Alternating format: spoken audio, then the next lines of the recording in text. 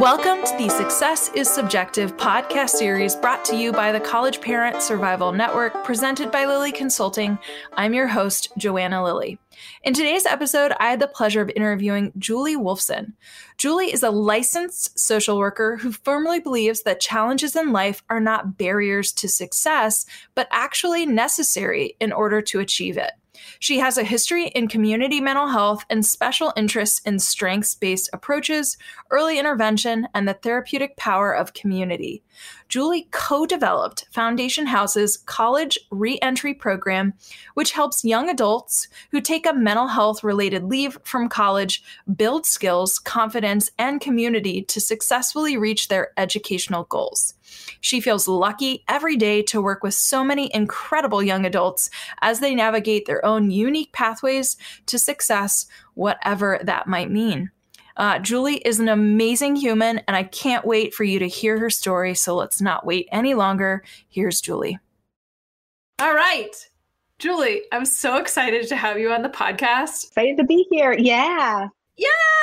Yay. We're having this conversation finally because we work in similar spheres with similar populations. And yet, I'm really excited to hear your story and then also get to the meat of what it is that you are doing for work and helping young adults. And so thank you again for being on the podcast. Yeah, thanks for having me. I'm so happy to be here. So why don't you... I don't know. Where did you grow up? I don't know your history. So where did you grow up and what were you hearing from your family as well as kind of the community in which you were raised about post-secondary education? Well, I grew up in Maryland in a suburb of DC. Both my parents are pretty educated, have their masters. And I graduated ultimately from an independent school where college, almost everyone at the school went to college. Both my parents had gone. And so I don't remember there really ever being much of a discussion about whether to go to college. It was really more of an assumption. I think most of the people I knew were going to go to college, or if not all, most of the people around me. It also really aligned with my own personal goals. My mom is a psychiatric nurse practitioner and had been in private practice, or still is, all through when I was growing up. And so at some point in my childhood, I decided that would be my path too. And I would go into private practice and maybe get my PhD in psychology. And so I think, with it being sort of a community, just expectation, a family expectation unsaid, but an expectation, and then also aligning with the goal that I set for myself as a kid. I think college was just always on my radar as the obvious next step. Okay. So fun fact, I grew up in Northern Virginia, so right on the other side of DC. But culturally speaking, I think, and maybe you can correct me if I'm wrong, I also believe that really that region is surrounded by heavily educated people, right? Not millennials, but Gen X and boomers. And subsequently, we as their offspring we were raised in a culture, both in the house and in the larger community, where we're not even talking about if you go to school. It's just this unspoken knowledge and expectation. We're kind of pushing you in that direction, whether or not you really want to sit and decide if you want to do something differently. That was just kind of the path. So yeah, absolutely. And I think even I was always aware that my mom had been the first. She did not grow up in that area, and she had been the first in her family to go to college. And I knew that, she had worked so hard to do that it had meant a lot of work and getting full scholarship and, all of it. And so I think knowing, not necessarily consciously, but just being aware of how hard she had worked, it made college seem like, something that everyone wants, right? It's very wanted. It's something that it was so worth her putting all of that effort into doing. And so it just, again, wasn't something that was like an if. It was, when I go. Right. When and where. That's the other thing too. So obviously you went to school. Tell us a little bit about where you went, if you want to disclose that, but more importantly, talk about the transition. Yeah. Well, so the where was a big thing. We did the full college tour, but, we drove and traveled and all of that thing to look at lots of schools. And I ultimately ended up choosing a school based on a program they had because I kind of knew the field I wanted to go into. I had learned about this program. It was I think newish at the time. Now it's been around for a while, but it was newish at the time. It was an interdisciplinary program called PNP, Philosophy, Neuroscience, Psychology, at Washington University in St. Louis, which is where I went. And so because of that program, it just sounded like exactly, made like something that was so interesting to me. And that's how I ended up choosing where to go. And the transition to college was okay. I think the school I had gone to, the high school I had gone to, really did a great job preparing me. It was a pretty challenging high school. We had a fair amount of work. And so when I got to college, I don't remember being all that surprised about the amount of work I had. Although I do remember, it was new to have to manage that work myself. There was no one there. I think that, the typical transition that a lot of college students have, you move away from home for the first time. There's no one, saying like, oh, what do you have going on? Do you have homework? Did you finish all your homework before you're doing that? So I think, learning how to navigate and manage my workload on my own was definitely the more of a challenge when I got to school. But overall, college was a really positive experience for me. I loved that I went there. My sister ended up going to the same school because I loved it so much, which was also a nice experience. And it really wasn't until maybe it was either my junior or senior year that I began to question the path that I had laid out for myself since I was little, and suddenly thought, oh my God, what if I've never considered anything else? What if I'm missing out on what I'm actually meant to do in life by not having thought about all of my options? And so it really wasn't until the end of college and then right after college that I think I really had more of a difficult transition leaving college than I did coming in and during it. So talk about that, because I think you hit on another conversation that I often have, which is for the young adult who has picked out their path very young in their adolescent developmental period, and you trudge through that path, and it's not until you literally you see the graduation point ahead of you, or you have the diploma in hand, and then you go, oh my gosh, what did I just do? Yep, exactly. That was exactly my challenge. And I really at that point toward the end started thinking about, okay, well, what did I think I liked about psychology? What other fields could I apply this in? Where could I felt lost. I felt pretty confused about what to do and not sure about my path. And ultimately I ended up taking a job I moved back to the DC area. I got an apartment. I ended up I took a job as a paralegal at a law firm in the city. And I think within the first year of that job, I recognized that being a lawyer probably wasn't going to be my path, but I also ended up having a much more meaningful and really formative experience at that job than I expected to, in a way. The partner that I got assigned to work for, who, in addition to all of his regular work that he did at the firm, he also was the chair of the pro bono committee. And because of that, I got to do some things that I think aren't necessarily typical of like the big DC law firm experience. I got to go to pro bono clinics and even visit some of the people that we worked with at their homes and see, what was going on for them, and see, how we were affecting change and hopefully helping people really on a one-on-one, seeing advocacy on a one-on-one level. So that ended up being a really meaningful experience for me. And it kept me there for, I think, longer than I might have stayed. I had such a supportive boss and such a supportive group there that really was all the difference and made me stay there for a while. Even though I think I had decided that law wasn't necessarily my path. But after being there 2.5 years, I decided to head back in the direction of mental health. And I got a job as a community support worker at a core service agency in the city. Again, doing home visits, but this time working with adults with serious mental illness, helping them find housing and benefits and medical treatment. And it was through that job I learned about a program called a Clubhouse. And I actually ended up in learning more about it, learned that a Clubhouse was not just a program that the organization I was at had, but also a model, and a model that, and this kind of fast forward a little bit, but a model that had been pioneered by Fountain House, and that there were nearly 300 of them around the world. So I learned all of these things about the Clubhouse model and fell in love with that, and ended up shifting and moving to work over at the Clubhouse when that became an option. And I loved it there. That was really meaningful for me. I ended up there having my first experience working specifically with young adults. I co-facilitated the young adult program there and loved that. And really that was, I think, a great entrance for me back into mental health, and really reaffirming that while maybe my path had changed, I kind of had a good sense of myself from the beginning, and it really was the field that I wanted to be in. But still, I guess during that time, I was happy where I was. I felt good about what I was doing, and I still felt pretty lost, because even as I moved back into mental health, I realized PhD might not be the track for me. One-on-one, private practice might not be the track for me. It just wasn't feeling right. I would pull out, I remember maybe even every year or so while I was there, pulling out the PhD applications and looking at them. And I'd answer a few questions, and then some of them just felt like, I'm going to have to think about that. I don't know exactly what I want to research, or it just didn't feel like a natural fit. And so I put it away and think, okay, I'll look again next year.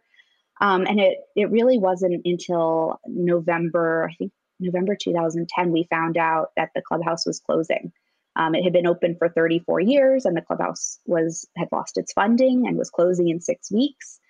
And I won't even start on how devastating the trauma of that it was really a terrible thing for the members and for the whole community. That's a whole other podcast.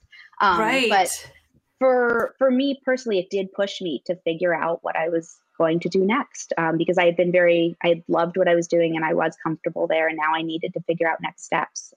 So I remember vividly, I was sitting and having lunch with the CEO of the organization, and she was asking me about next steps, and I was telling her I didn't know. And she asked if I had looked at social work programs, which in retrospect seems like a very obvious next step, as it always does, in hindsight. But I never had.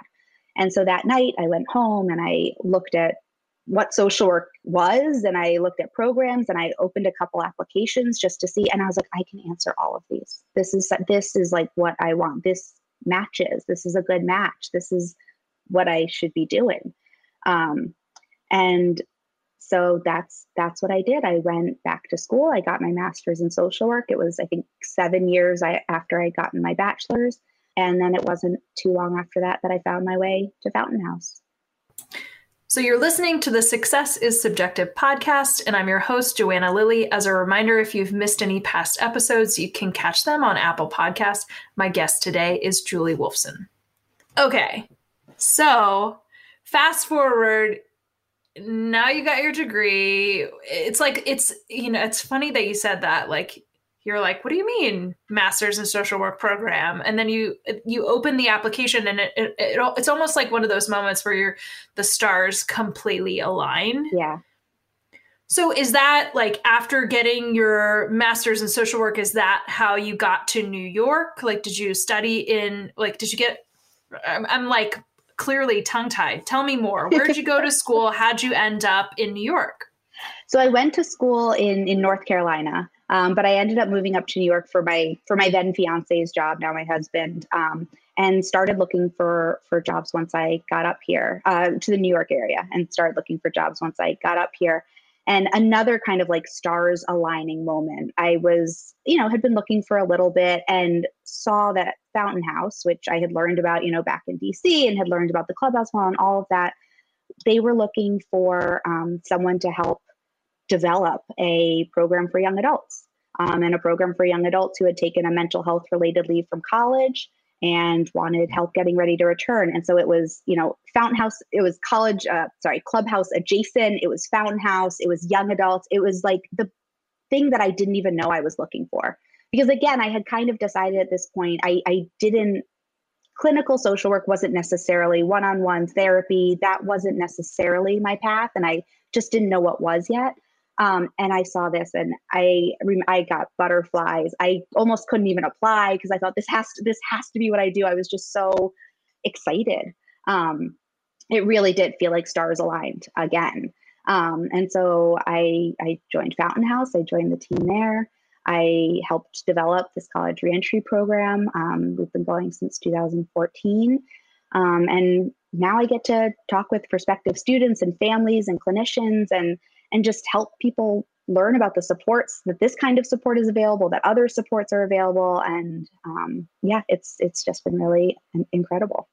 And I'm totally over here, like, I'm like cheesing, like internally and externally, because this is like, it almost sounds like that job was created for you and you just felt that way. Honestly, like you just happened to it's like one of those like extremely serendipitous, like manifested moments where it really was kind of this pivotal point in your adult life. Again, everything, like here you were at 21 saying, what the heck did I do?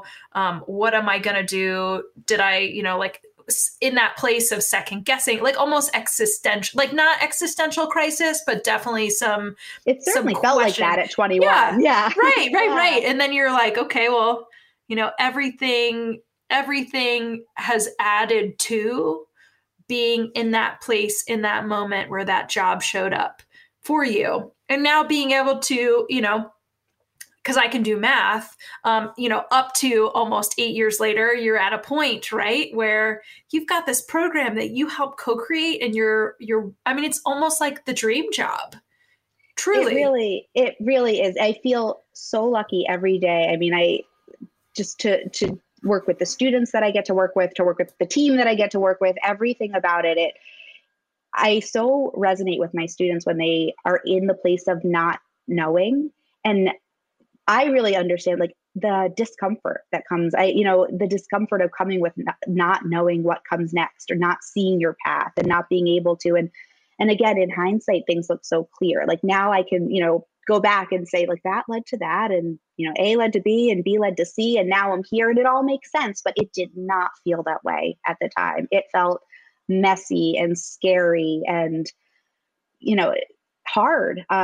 It's hard to tell. That's not something you can tell someone, don't worry, it'll all work out in the end, right? But I feel confident in that for my students because I know how it happened for myself, and I know that it's hard to see in the moment what's coming next because you sometimes can't. Right. Okay, so then I'm going to ask you this question because I ask everybody, do you see yourself as successful? Yeah, I do. I love what I'm doing. I think that's successful. I believe in what I'm doing. I think there's nothing like helping someone else get to achieve a goal that they have for themselves, and particularly when they don't even necessarily believe that they can do it, and helping them kind of get to that point where they see their own success realized, that feels successful. I'm also super aware that I believe success is a moving target. It's not one thing. It's not a finish line. It's not, okay, I'm successful, check, I'm done, I can move on, I'm like done with life. I don't think success is, the end of something. So yeah, I think I can say I feel successful. And I also think there's a lot more that I want to do. But yeah, I do. I feel good about where I am. So if you could give one piece of advice then for a young adult that is in that, like flashback Julie, age 21, what advice would you give that young person? Or if you don't want to be that specific, just generally speaking, what advice would you give a young adult? It's a great question. I heard someone say ask for help, which I think is a great one. So but I'll go with something different, which is really difficult, but don't compare. I know it's all of, it's human nature. We all compare. We all look at the person next to us and look at what they're doing or what they have or whatever else. But I just think, at least if we're going to do that, I would encourage someone to remember that we're always comparing. We have such an intimate knowledge of our own experience, of our own life, of every challenge, of every difficulty. And we don't have that perspective into anyone else. So when we compare ourselves or our path to someone else's, we're kind of comparing like our hardest moments with the glossy, what someone puts out into the world, which often isn't even the true story. Plus, we all have different paths. My path wouldn't work for someone else, and someone else's path wouldn't work for me. So it's a tough one. But as much as possible, I would really encourage all the young people I work with, just all the young adults, just to try not to look at other people and compare their path. I love that.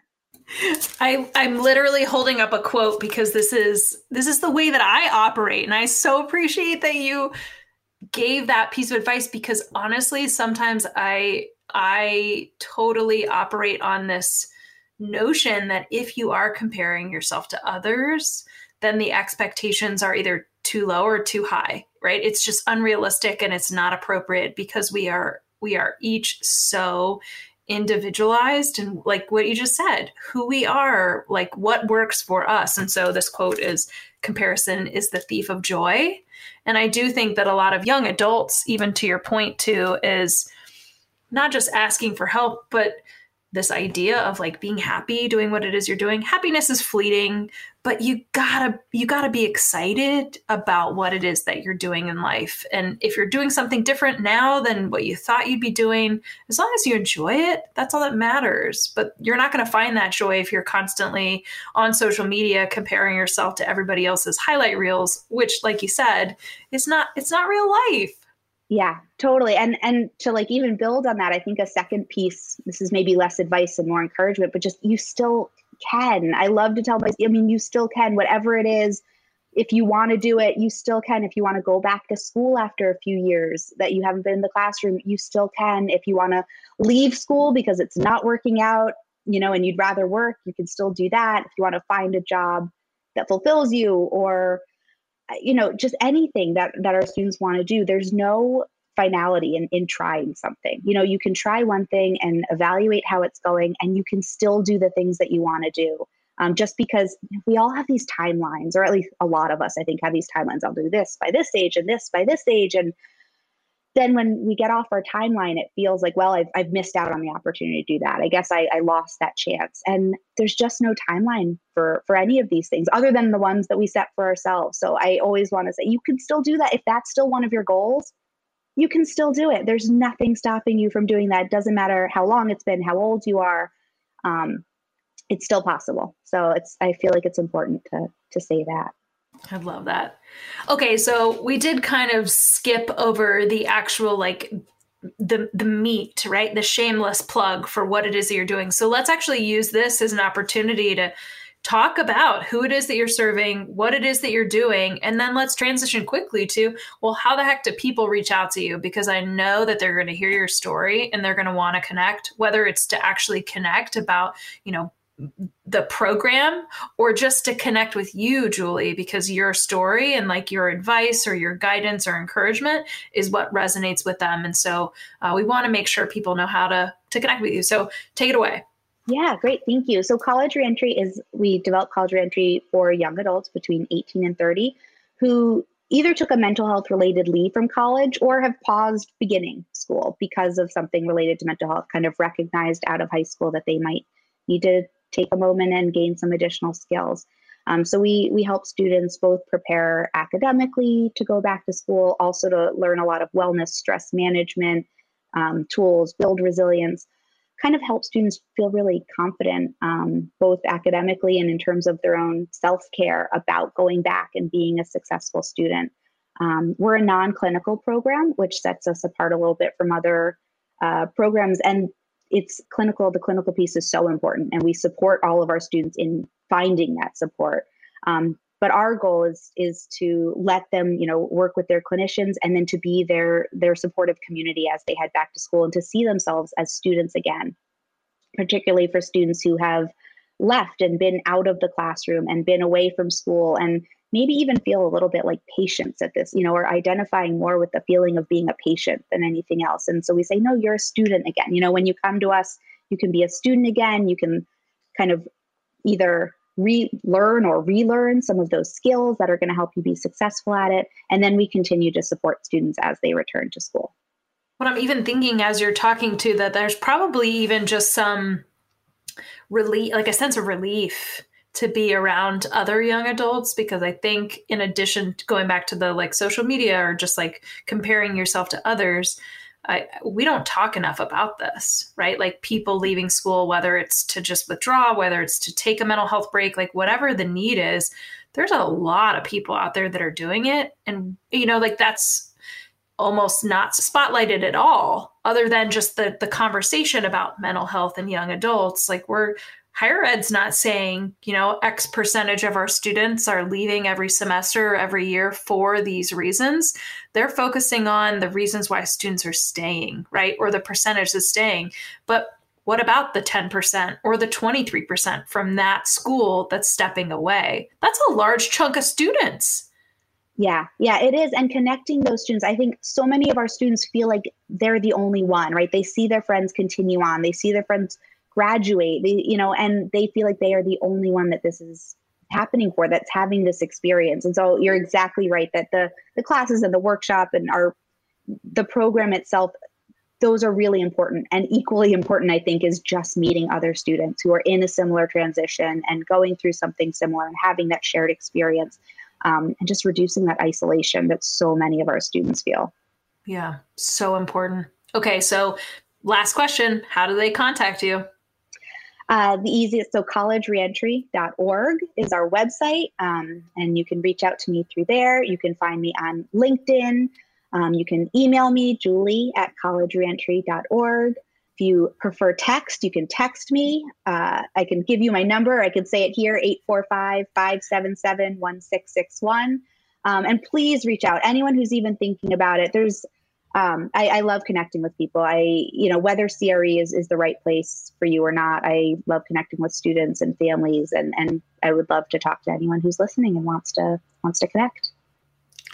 Julie, thank you so much, seriously, for sharing your own story and also for the work that you're doing, because it's evident that you were called to do this work. And so it feels very authentic. And I know that when students and families are connecting with you, they probably sense that too. So thank you. Thank you. And thank you for having me here. It was so nice to get to talk a little bit.